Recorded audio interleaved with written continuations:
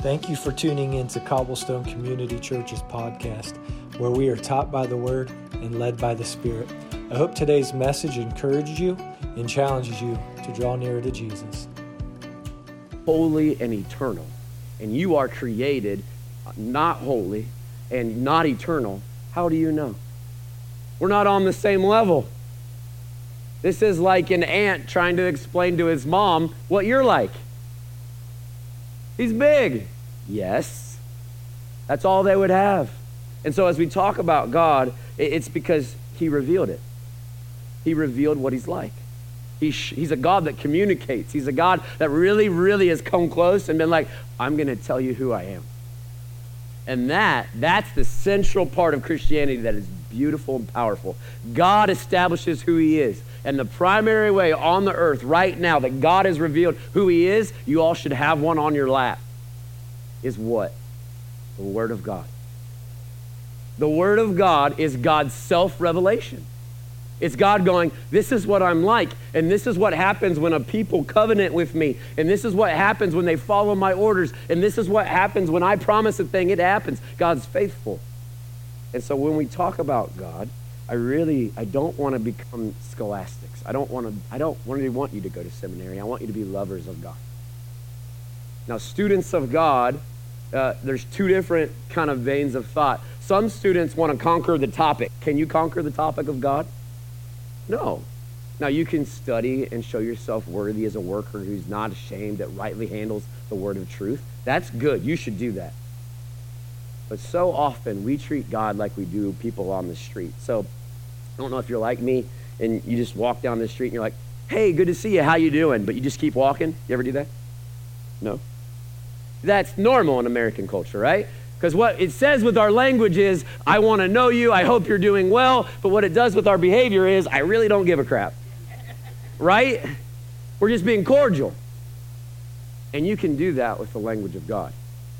You can say, I want to know God. And so you memorize all the omnis and all the attributes and all the scriptures, and you cite them perfectly in Greek and Aramaic and Hebrew. Wow, right? But you keep walking with your language. And the only way to know the Word of God, and I'm not talking the Bible, I'm talking the Word that became flesh, is to sit with him. It's to be his friend. Oh, do you remember when God got you? Do you? Do you remember when he revealed himself to you? It wasn't probably a Bible study where they explained Greek to you. It was like a moment where you were longing. And you were like, life's not doing it for me. And I don't know where you are in this. And then all of a sudden he was like, I'm here. That's what I'm talking about. Can we talk like lovers for a second? Not scholarly people. Go ahead. We want you. Go learn your Greek. Go to seminary. But be a lover of God. And why do I say that? Because the first and greatest commandment, love the Lord your God with all your heart, mind, soul, and strength. Love him. And so when I thought about today, I was like, what is God like? I was like, I could tell you what I know. But just for a moment, I just wanted to tell you that when I was 17, he called my name, and I love him. He really is more beautiful than every drug I've ever done, every mistake I've ever done, every part of my life. I always come back to, now more than anything, he's better. He's beautiful. He's lovely. So what is God like? I can tell you from me, but then I can also now go to Scripture because I've studied for a while, and I can tell you, oh my gosh, God is all that the Bible says and more. And every day I go to Scripture in the morning and I'm like, teach me who you are. And I thought I had him figured out a few years ago. I was wrong.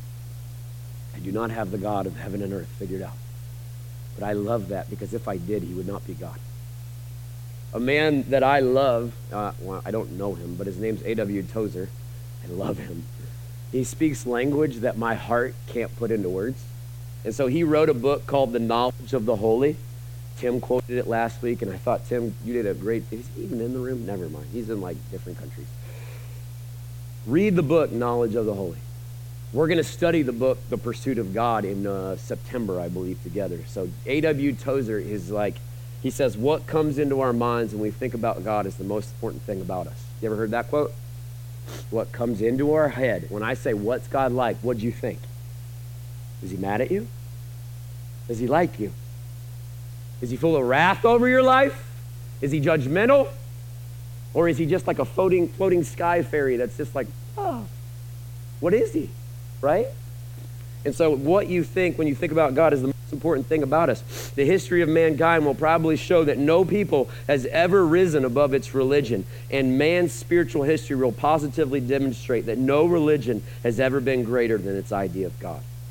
We tend by a secret law of the soul to move toward our mental image of God. The most determining fact about any man is not what he is given at a given time may say or do, but what he in his deep heart conceives God to be like. And so often, we'll find a lot of dudes usually, or sometimes women, they had bad earthly dads. And so they view God, because he's the Heavenly Father, the same way their earthly dad was. Aloof, distant, not around. Is that the God of the Bible? No. Right? And so we're gathered today to stare at the God of the Bible. And he has revealed what he's like. And the reality is he has revealed it so much that he gave his only begotten Son to do one thing, to reveal himself to you. God wants you. He went to great lengths to secure your salvation. So what I'd love to do, and I just want to pray really quick, and I know we've been praying all morning. I just love talking to him. I like talking to him more than I like talking to you. And that sounds mean, but it's just the reality. I want you to say the same thing. I want you to like talking to him more than you like listening to anything else. Can we just posture ourselves before the Lord? Because if it's true that what we think about God is the greatest thing, I want to ask the Holy Spirit by the Word of God to rightly give us a good view of God. So Abba, I ask that you would, by the Spirit of the Lord, come and show us what you're like. And I thank you that all the time we'll try to define, well, this is what God hates and this is what God likes. And I just pray that you would just stop that nonsense. And that by your holy presence, you would come and you would tell us by your word who you are.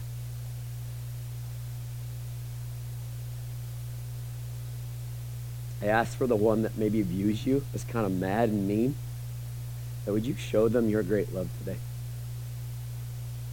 Would you show them, God, in every way that you are the God that is fullness, like there's full of life in you.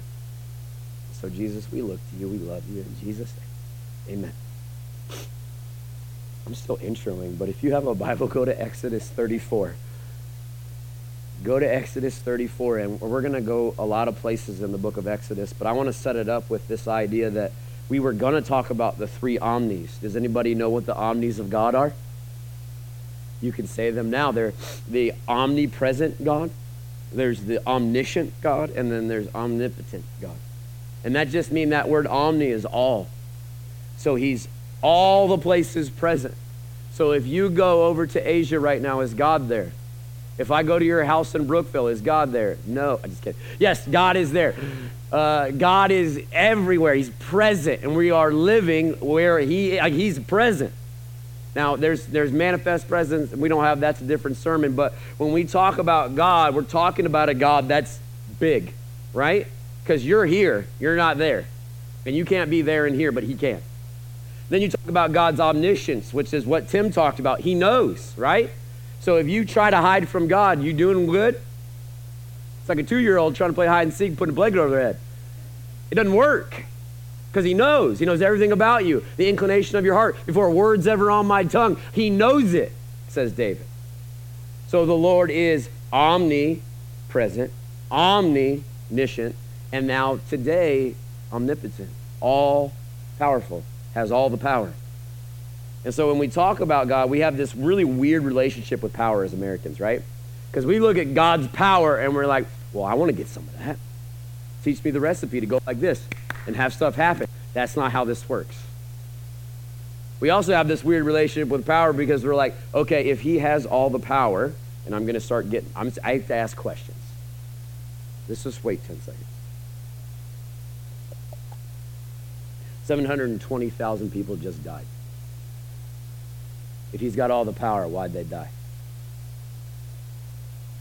bunch of kids in Africa just died because they didn't have enough food. You're like, wow, you just got really somber, right?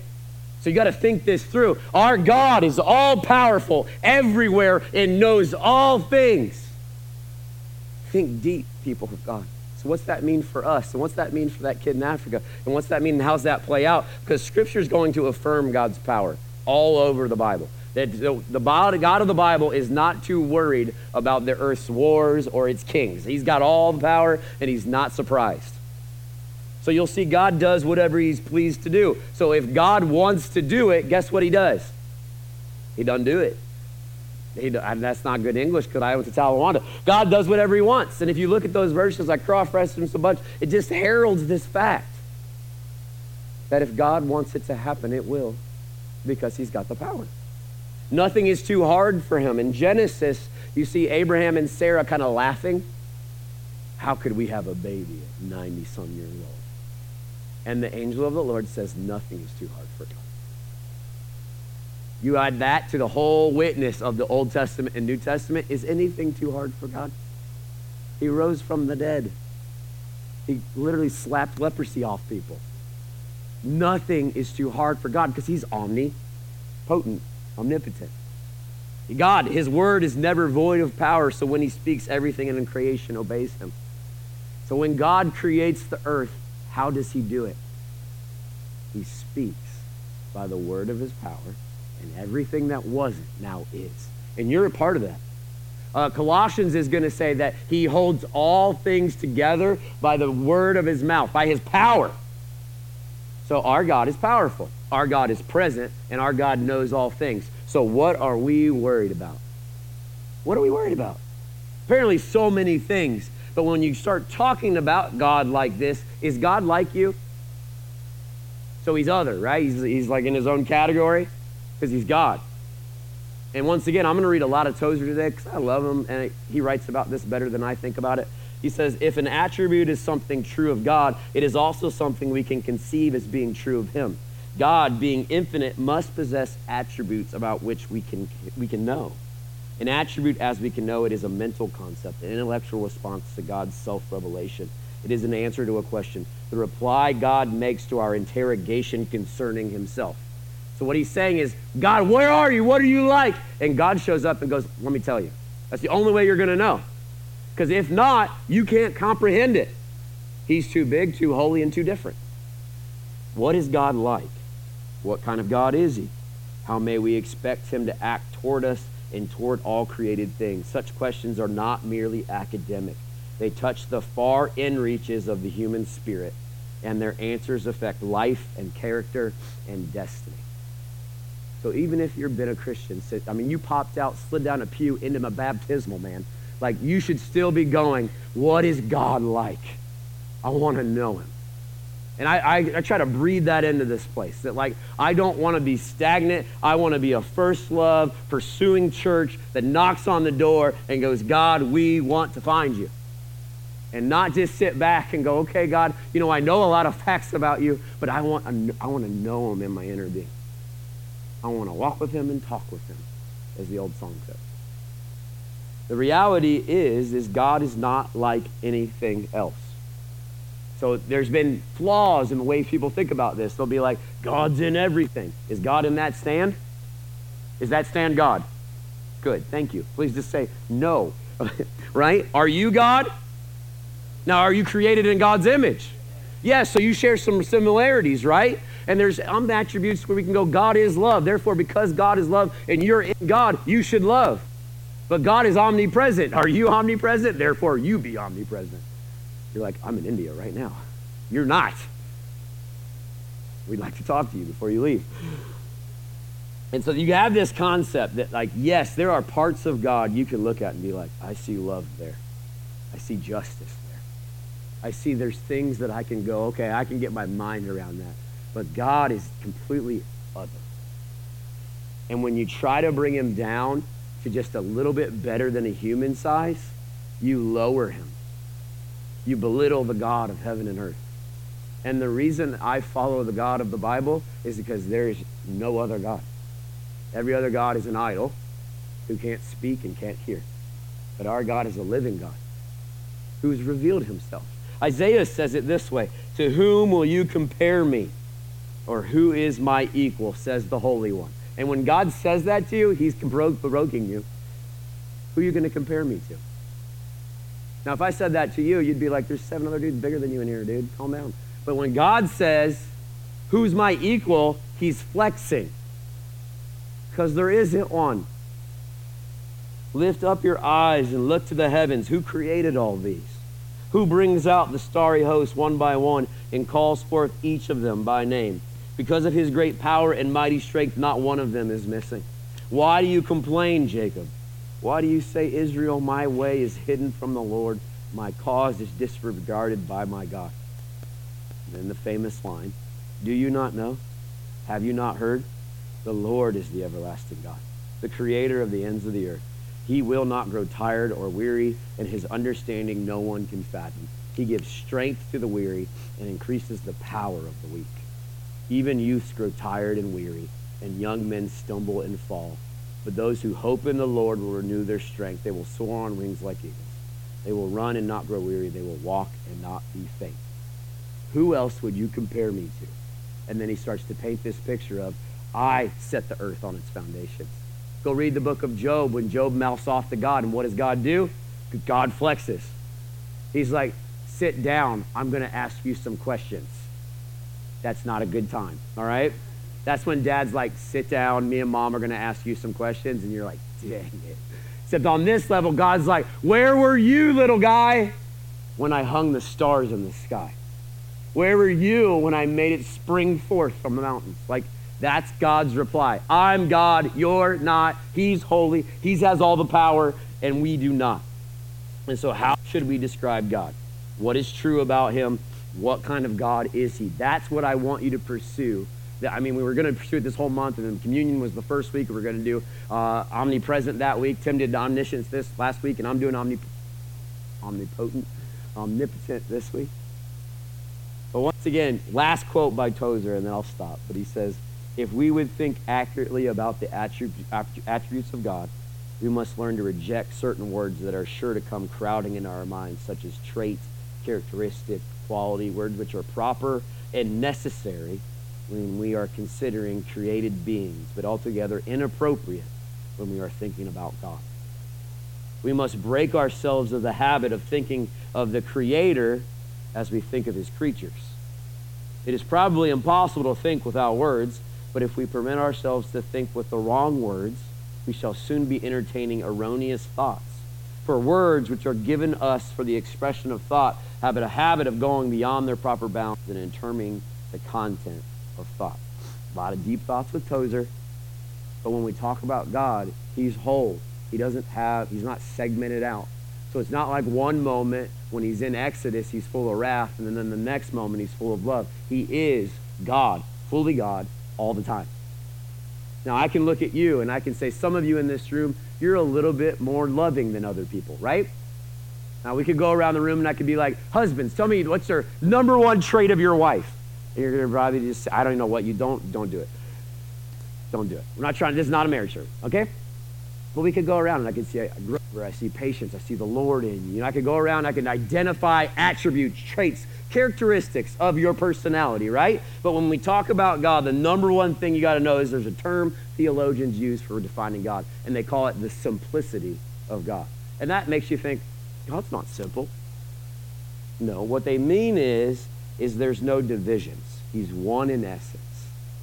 So when God is showing off that he's Jehovah Jireh or Jehovah Nisi or any of the things that he does, and they give him a name. He heals, and he's our banner, and he's our strong place. Like, he's not also not the other thing at the same time. He has a capacity not to be divided. And so a divine attribute is really where God showed up and be like, yep, that's what I'm like. And what I want to do really in the next 20 minutes is I want to walk through Exodus. So Moses was a man unlike any other. Why? Because he was said to be friends with God. That he met face to face with him. And there's two moments in Moses' life that mark him, and I want you to be marked by God today. And the first one is in Exodus 34, verses 6 to 7. But we're going to start in verse 1, actually. just for some context. So in the book of Exodus, you have the whole, like, let my people go. At this point in time, they have been led out into the wilderness. Moses has gone up on the mountain, and he's kind of been up there for a while. But the Jews call this passage the 13 attributes of God. So if you read Exodus 34, if you were Jewish, you would identify 13 things about God. We're not going to do 13, we're going to do one, all right? And really, this Exodus 34 is kind of it is the most quoted verse in the Bible. It's like the Jews' version of John 3:16. So like you go to a sporting event, the guy's like, John 3:16, go to a Jewish sporting event, Exodus 34. Same thing. Not really, but kind of. So in Exodus 33:1, God, the Lord, and Moses are having a conversation on the mountain. The Lord said to Moses, depart, go up from here. Go to verse 2. I will send an angel before you, and I will drive out the Canaanites. Verse 3. Go up to a land flowing with milk and honey. But I will not go up among you, lest I consume you on the way, for you are a stiff-necked people, naked people. Don't say that. That's not how you say it. So God gives Moses pretty much what every American on earth wants. He says, I'll give you a land that's prosperous, that has money, that has everything you ever wanted. I'll send an angel in front of you, and he'll destroy all your enemies. The only catch is, Moses, I'm not going to go with you. I'm not going to go with you because those people are stiff-necked. They won't listen to me. And when they don't listen to me, I have to apply wrath and justice, and therefore I will destroy them. That's God's reasoning. Now, Moses could have taken that deal. He could have gone in right then, but Moses doesn't go in right then. What does Moses say? But Moses said to him, verse 15, if your presence will not go with me, do not bring us up from here. For how shall it be known that we have found favor in your sight? Is it not in your going with us, so that we are distinct from every other people on the face of the earth? God, you can have all the success, all the milk and honey you want. Everybody want milk and honey up in here? You can have it all, God. But if you don't go, I don't want to go. I don't want the land if you're not with us in the land, because you're what makes us different, set apart, because you're God, and if we don't have you, we really don't have anything, right? And it kind of gets this idea, if God offered you everything you dreamed of right now, some of you sit around fretting about it at night, and God was like, I'll fix it, except I'm not going to be in your life. Do you take it? Right. But we say that, but it's like, okay, everything without God, or nothing with God. That's where I was trying to go. Which one will we pick? And it's hard sometimes, right? But Moses, I think, he has this perspective, I think, for a couple reasons. Number one, Moses has spent a lot of years in the wilderness. A lot of that time being refined. The dude murdered somebody. Spent some time in a flock, and God introduces himself to Moses. And I think over the years, Moses learned two valuable things. Number one, he saw that God was beautiful, not just useful. That God was valuable not because he could do something for Moses, but because he was God, and he was worthy and good and holy, and he loved being with him. This is the Bible. God creates all of humanity in Genesis 1 and walks through the cool of garden with Adam and Eve. Why? Because God wants to be with his people. As soon as they sin, he makes them close and promises in the very first promise, I'm going to crush the head of the serpent, and I'm going to do away with this. And every prophet since then, and then all the way up to Jesus, what is God doing? He wants to be with his people. And so right here, Moses, and this is what, philosophers, I'm getting a little philosophical today, but when we find someone we love, you just like to be with them, right? Like when you were dating and you just looked at each other doughy-eyed and couldn't even talk because you were like, you're just beautiful, right? That's how you get a girl, guys. You just look at her and go, you're beautiful. And then she's like, marry me. And so, dating sermon, done. Right? So Moses has found what his heart longed for. And it wasn't gold. And it wasn't honey and milk. It wasn't a land. It was the God who was going to take him into the land. And so he says, God, I just want to be with you. And I think so often Moses is realizing, and I'll swap out the word beautiful, because guys, we struggle when we look at God and we go, you're beautiful. Like, we don't like that. He's saying you're valuable. You're worthy. You're better than all my attention anywhere else. I want my attention with you. And then I think the second thing is he saw that without God, everything else was useless. So if he gets there and he becomes king of the Israelites and, like, I don't know, gets whatever he has in his man heart, he's like, it'll just, like, slip through my hands. And I won't have really the one who sustains literally life for me. The one that met him many, many years ago. And that's where I want to head to, because why is Moses saying to God, God, I don't want the land if you're not with me. God, I don't want the riches if you're not with me. Because I think it was the moment that he met God and found out who he was. And that, you have to go back to Exodus chapter 3. So go to Exodus 3. Go to verse 3. Many years before that encounter with God on a mountain, Moses is in Pharaoh's land. He's grown up in Pharaoh's house. He gets this idea that he's going to be a deliverer. And so he tries to defend his people and kills one of Pharaoh's servants, runs away in fear to the house of Jethro. He spends 40 years in the desert being a shepherd, watching sheep, right? So he went from a palace, probably getting fed things and bathed, to really humble, really unseen, and really, really just out in rural places, right? And he's there for 40 years. And it says then, and he was tending the flocks of Jethro, his father-in-law. He's not even in his own house. He's in his father-in-law's basement. Not really a basement, but you got the idea, right? You get the picture, like if that was happening today, you'd be like, well, I'm just a nobody living in my father-in-law's basement, taking care of his business and his sheep. And he led the flock to the far side of the wilderness and came to Horeb, the mountain of God. There, the angel of the Lord appeared to him in flames of fire from within a bush. And Moses saw that though the bush was on fire, it did not burn up. And so Moses thought, I will go over and see this strange sight, why the bush does not burn up. When the Lord saw that he had gone over to look. Now, I want to pause. That's an interesting statement. The bush is on fire. The angel of the Lord apparently makes just fire that doesn't burn things up, burn over there. Moses is walking with all his sheep, and he goes, that's weird. I don't know, maybe he watched it a little bit, because how else is he going to know that it didn't burn up? That's weird. Now, he could have just been like, that's weird. And if you're in New York, you'd be like, that's weird, because you see a lot of weird things there. But apparently when you're walking in the wilderness, you see this burning up. And what does it say? When the Lord saw that Moses went to look. So the Lord was aware of him because he's omniscient. The Lord was there because he's omnipresent. And he's showing off his power, and he's about to really speak power over them. But why did it happen? And I do think there's a whole other sermon in here, because so often we get into autopilot in our world, right? We're cruising, man. And God's like, burning bush, car wreck, so anything just to get your attention. And you're just like, with one of those horses where you can put the things on things where they can't see, get startled. You just have your head down, buried in your work. But God wants to get your attention because he wants to be with you. He wants you to be with him.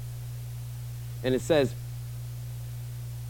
when the Lord saw that he had gone over to look, God called to him from within the bush, Moses, Moses. And Moses said, here I am. I would love to know what that sounded like. Was that like a whisper? Was that like fire voice? I can't make a fire voice, but if I could, I would. But he yells out Moses' name, and Moses goes, I'm here, God. Do not come any closer, God said. Take off your sandals, for the place where you are standing is holy ground. And then he said, I am the God of your father, the God of Abraham, the God of Isaac, and the God of Jacob. At this, Moses hid his face because he was afraid to look at God, as he should be. So he's on holy ground, and this sometimes, really, when we get into this room, I want us to take this perspective that when God shows up at the house, I feel like if I was just like, God's here, and everybody's just like, That's the appropriate response. When God is close, people go low. And you don't do things your way anymore, you do things his way. So when God says it's holy ground, take off your shoes, what do? Not go, that would culturally be a little weird. And what would people think? You go, got it. And you avert your eyes because he's holy and beautiful and other. Moses knows this, and the Lord said, I have indeed seen the misery of my people in Egypt. Whole nother sermon that God sees the misery of the earth and knows what's happening right now on every continent of the planet, and knows the injustices being done, and knows the plight of the poor, and knows the widow's problems. So I have come down to rescue them from the hand of the Egyptians and to bring them up out of that land into a good and spacious land, a land flowing with milk and honey. A lot of milk and honey in the Old Testament. So now, go. I am sending you to Pharaoh to bring my people, the Israelites, out of Egypt. But Moses said to God, who am I? It's funny to say to God, right? God just flexed, burned up a bush, didn't burn up, speaks to him, says it's holy ground. He throws his shoes off, is quivering in fear. And then God says, I'm going to make you a deliverer and send you to Pharaoh. And he goes, who am I? I can't. You see how he immediately turns inward? And God's response is for somebody in this room. And God said, verse 12, I will be with you. God didn't say, it's okay, Moses. Let's just do a nice little mental exercise. Picture yourself in front of Pharaoh and take 3 deep breaths. He just says, he doesn't coach him at all. He doesn't go, oh, it's okay, but he says, I'll be with you. And some of us Christians in this room need a good reminder that God has spoken over your life, I will be with you. And you need to stop looking at you. Moses has a speech impediment. Moses murdered a guy. And Moses has been in the desert for 40 years. But God comes to him and says, I'm going to send you. And Moses goes, I can't do it. And God's like, I'm going to be with you. Can you hear the fatherly tone in that? I will be with you. And Moses said to God, suppose I go to the Israelites, and this is why we just read this whole thing. Suppose I go to the Israelites and I say to them, the God of your fathers has sent me to you. And they ask me, what is his name? Then what shall I tell them? In Jewish culture, in Hebrew culture, your name means a lot. In our culture, not so much, right?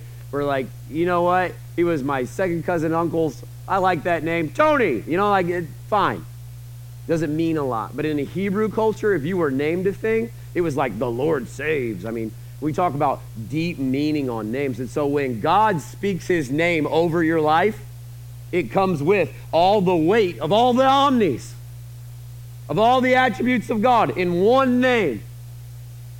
And what's the name that he says? You're like, was it Bill? No.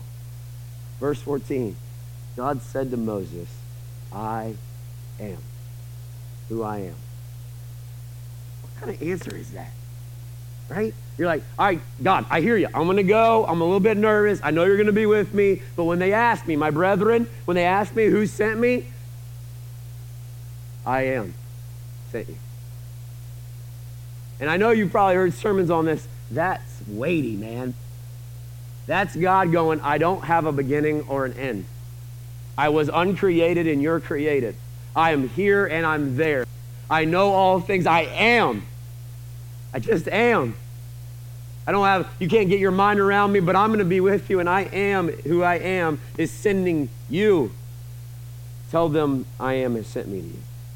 Now, the Hebrew for that is like you got to like really spit on your neighbor to do it.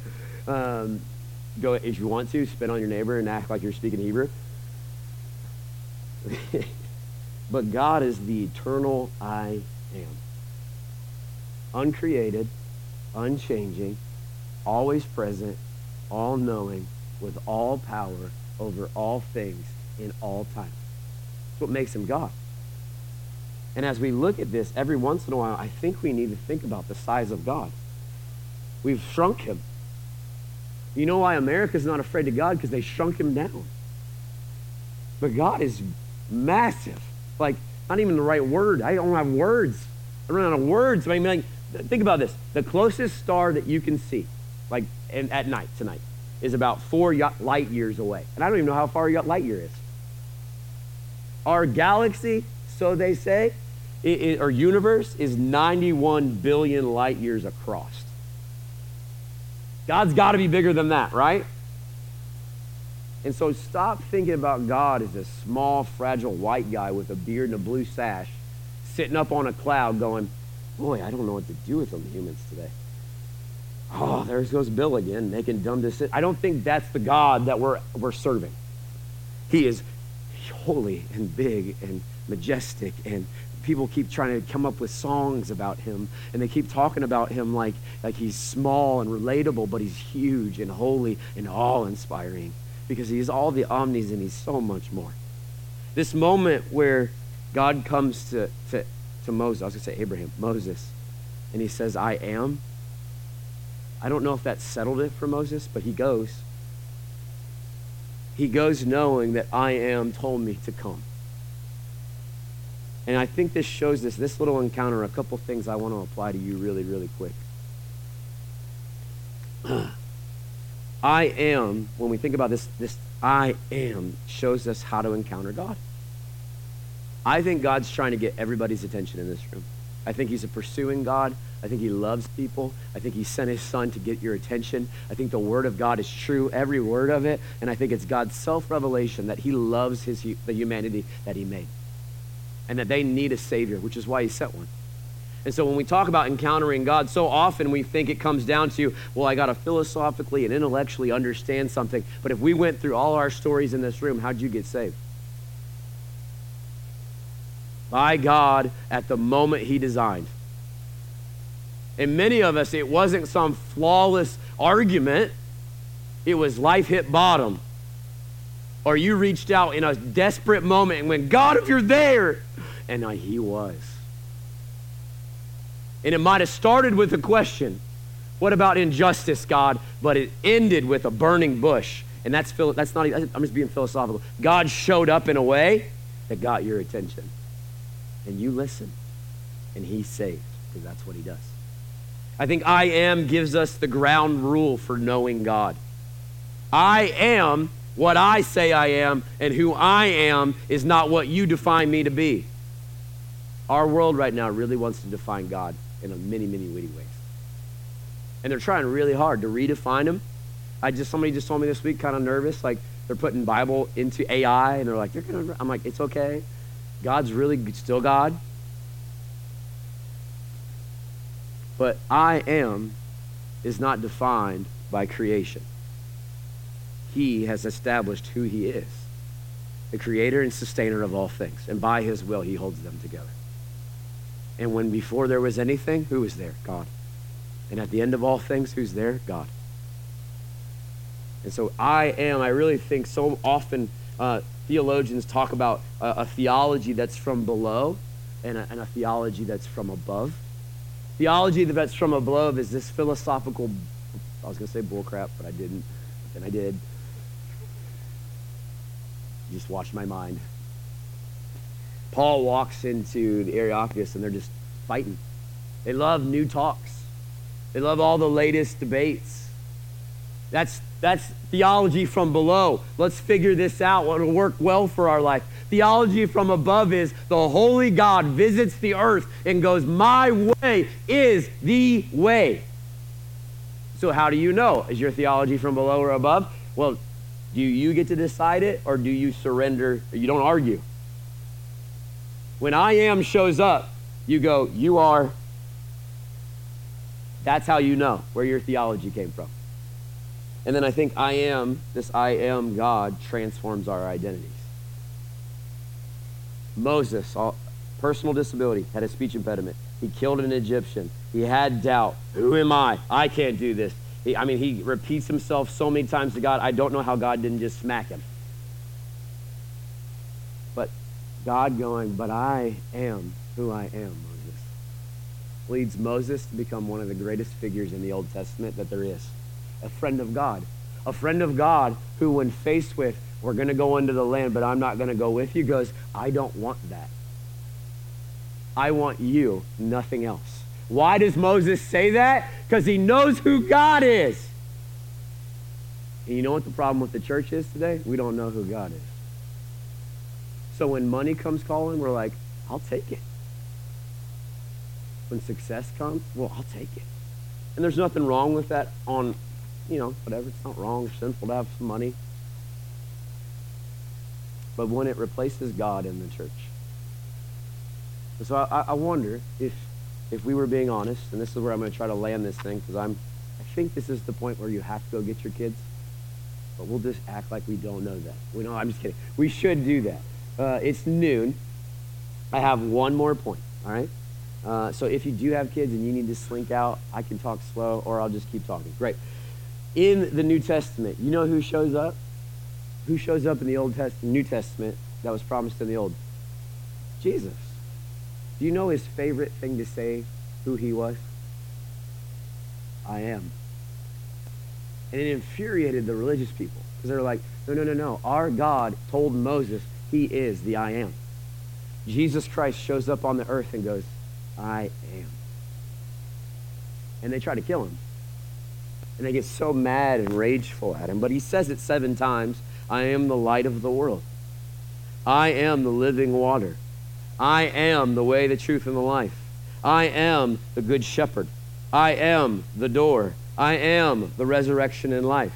This is the Son of God going, the God who is holy, eternal, and all the omnis. I am. And so I have a challenge for you this week, Christian. It comes from 2 Bible verses. And if you want to read them at home, that's probably what we'll need to do. It's 2 Corinthians 12, 8 to 10. Write that down. And 1 Corinthians 4, 16 to 21. They both deal with power.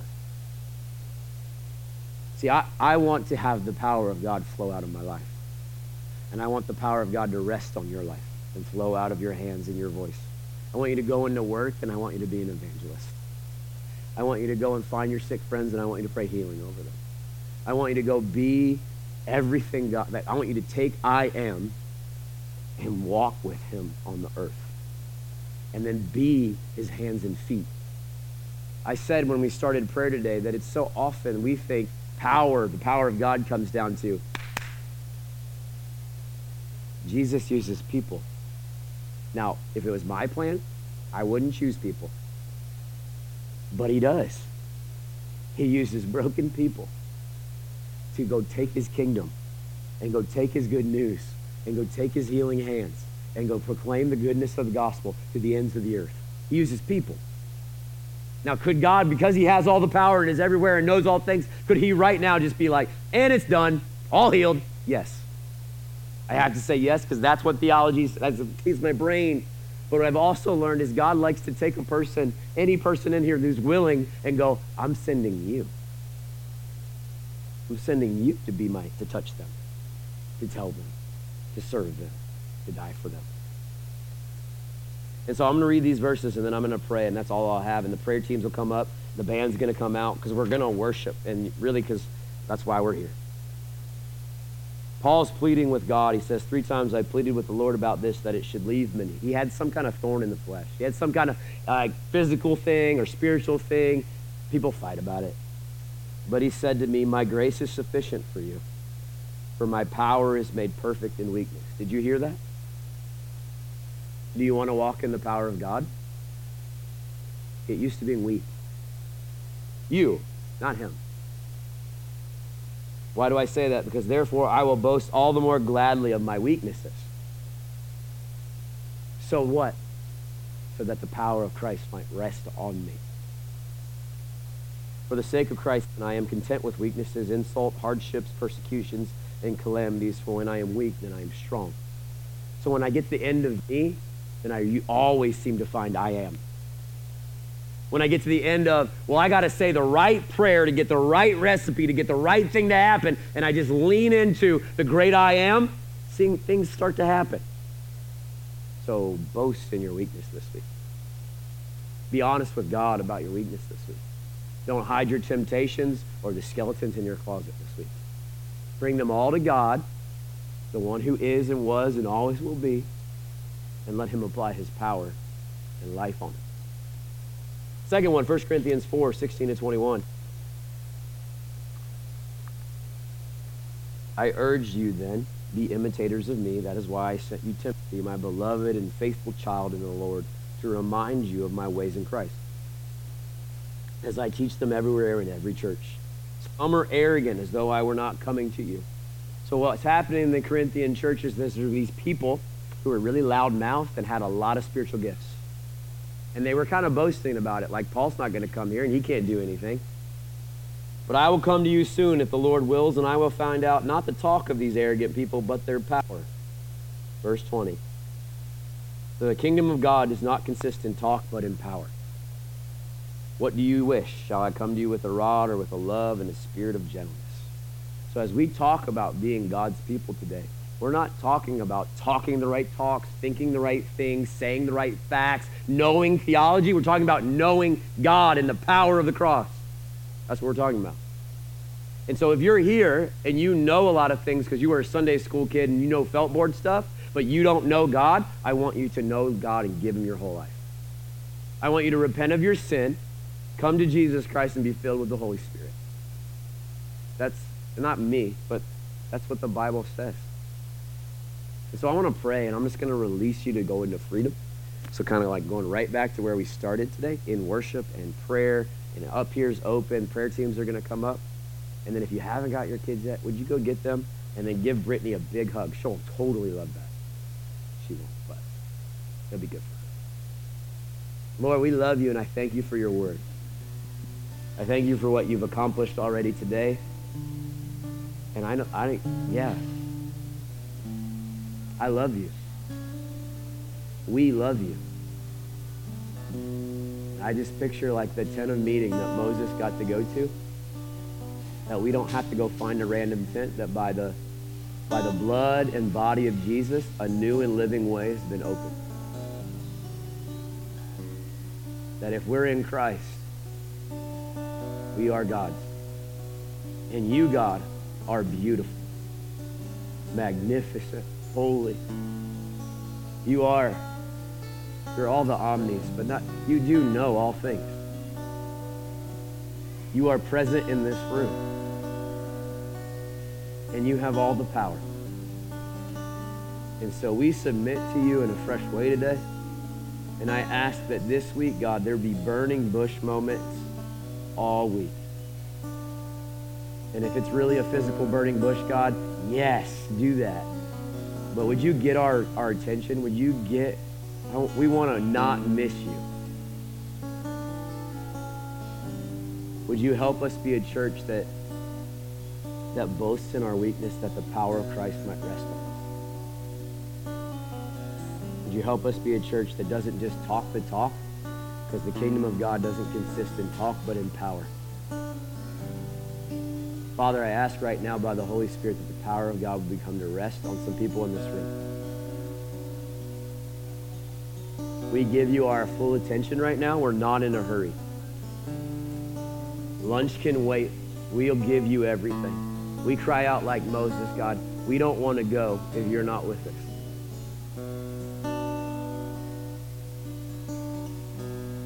His next 3 words after that were, show me your glory. That's 4 words. Show me your glory. And so right there in your seat, can you begin to give God your full attention? And we're going to enter into worship, and we don't actually say goodbye in our services anymore. We worship till no one's left.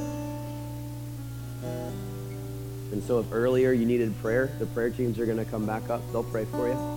If you need to sit here and be like, what is God like? And cry out for him and search for him and ask him to show up, do it. It's worth it. He's worth it. I love you. Thanks for listening to me for so long. If you even want to go get your kids and come back and worship, that'd be good too. Thanks, guys.